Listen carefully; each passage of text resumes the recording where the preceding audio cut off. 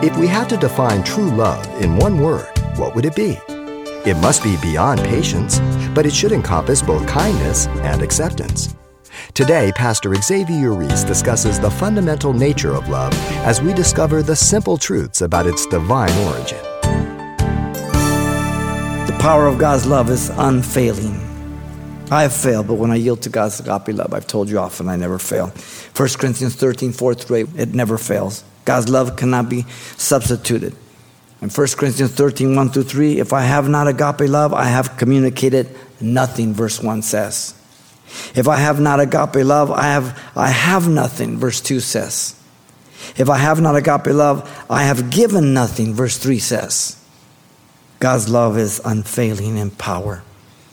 From verse 4 on down to 8, in the text, love described there, not defined, but it's described. Put your name in and you'll never get started. Put the name of Jesus, you can get through it as well as agape love. I can only fulfill the potential of agape love by yielding to agape love. I can't do it myself. It brings me to the end of myself. And so Paul says that love of Christ constrains us to serve others in 2 Corinthians 5:14. 1 Corinthians 3:13, John says, and now abides faith, hope, love, these three, but the greatest of these is agape love. Into the life of Charles Lamb, there came a deep attachment to a woman, but he willingly forsook marriage when he saw the need of his own family.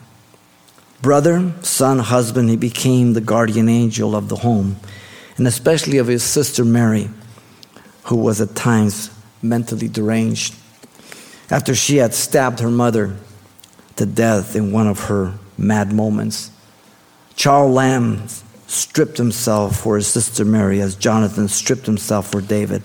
And for 38 years, he tells how he would sometimes see the brother and sister walking hand in hand across the field of the old asylum, both of their faces bathed in tears. A sad story, and yet a true story. Charles Lamb had his place in his home, and it was never left empty.